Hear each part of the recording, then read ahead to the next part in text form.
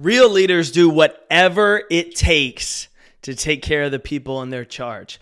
Good morning. Happy Friday, Competitor Nation. It's Friday. It's May 5th. It's Cinco de Mayo. It's episode 648 as we head into the weekend.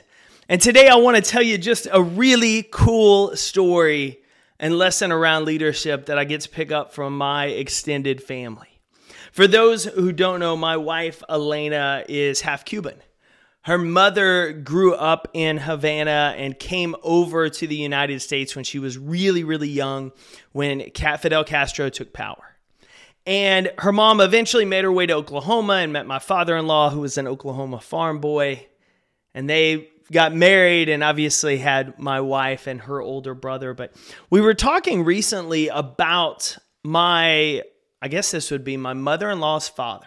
He goes by the name Pepito. It's what they called him, Pepito. And Pepito had an incredibly successful family business in Havana. They ran a periodicals down there.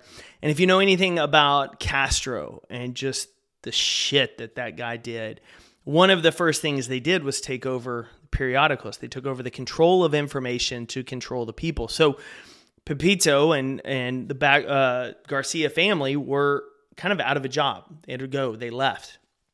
And a lot of the family chose to stay. But Pepito and Pepita took my mother-in-law, little Miss Elena Sr., and left. And they came to the United States. And they had to start all over again, like so many families did when coming here, for the opportunities, for the freedoms. And as the Catholic Church put our extended family into Oklahoma, Pepito, who had run a successful business, been very, very wealthy in Havana, had done very well for himself, growing the family business, continuing to build it, had to start over. And he took a job as a janitor, cleaning toilets, cleaning bathrooms, scrubbing doors. He worked late nights, long hours to start providing for his family here. And when my mother-in-law was talking about this and telling this story, she just beamed with pride. Because here was a man who had, for lack of a better phrase, pretty much anything he wanted in another country. But when Castro and the Communist Party took power, he fled. And righteously so, they came here to the States. And he had to start over. And instead of saying, I'm too good for that job, I'm not going to sweep floors, I'm not going to clean toilets. You know what I did back home? He rolled up his sleeves and said, I'm going to do whatever it takes to provide for my family and create the opportunities here. We made the choice to come here because we knew it was better. And I'm going to do whatever it takes in this moment to take care of the people I care for. And what I love about that is the true sign of someone you want to follow, of a leader. Someone who says, I'm going to set aside my pride, my ego, because it's not about how great I look. It's not about entitlement of what I think I deserve. It's not about what I did last year, 10 years ago. It's about, what do I need to do today to move forward? What do I need to do today to take care of the people that are near and dear to me in my life? What are the things I need to do today to add value to those closest around me? It's not, how can I get the attention? How can I make sure other people roll out the red carpet? They applaud for me. They give me something. How can I go out, even if I was successful in the past and now I've hit a low spot? How can I start rebuilding it? And I think in today's society, we miss that. We're entitled.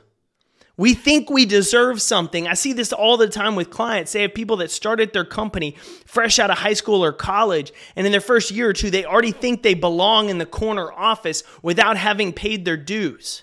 We have managers that get their first promotion, and within a year, they think they should already be 3 levels higher despite not producing the results for it.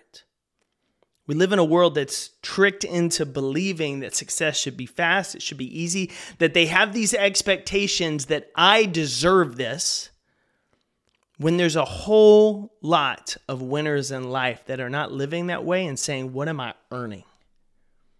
What am I earning? What am I doing to improve my situation? How am I rolling up my sleeves and not worrying about what this might look like or what I think I'm better than, but what am I doing today to take care of those in my charge and provide a better future for those I care about? And I wanted to share that message today heading into the weekend because I myself have been guilty of it. We let our ego get in the way and our pride to tell us that I shouldn't have to work that hard for that. I'm past that now in my career. Shouldn't have to do that. But I always go back to remembering the story of my dad growing up when I was growing up in the gas station. And I watched my dad one day jump in to help me. I was cleaning the cooler and stocking ice. I was doing all this stuff and the store was packed. And my dad just had stopped by while I was working one summer and jumped in and started doing everything. And I remember later asking him, why? Why are you doing all that? And he said, a leader's not too big to jump in and help. People watch. And if my team sees me come in, look, and see they need help, and I walk out because I'm, quote, too good for it, how hard do you think they're going to work in the future? They need to know their leader is willing to roll up their sleeves and get into the mess sometimes with them. That a leader is not too good to do the work. And so in a world today that is full of entitled people who think they're leaders and that they shouldn't have to do the work because of their title or their position or what they think they're owed, stand out by being a leader willing to roll up your sleeves and do whatever it takes to get better. I'm cheering for you. Go win your day. Thanks again, competitor, for tuning in to another episode of the Compete Everyday podcast.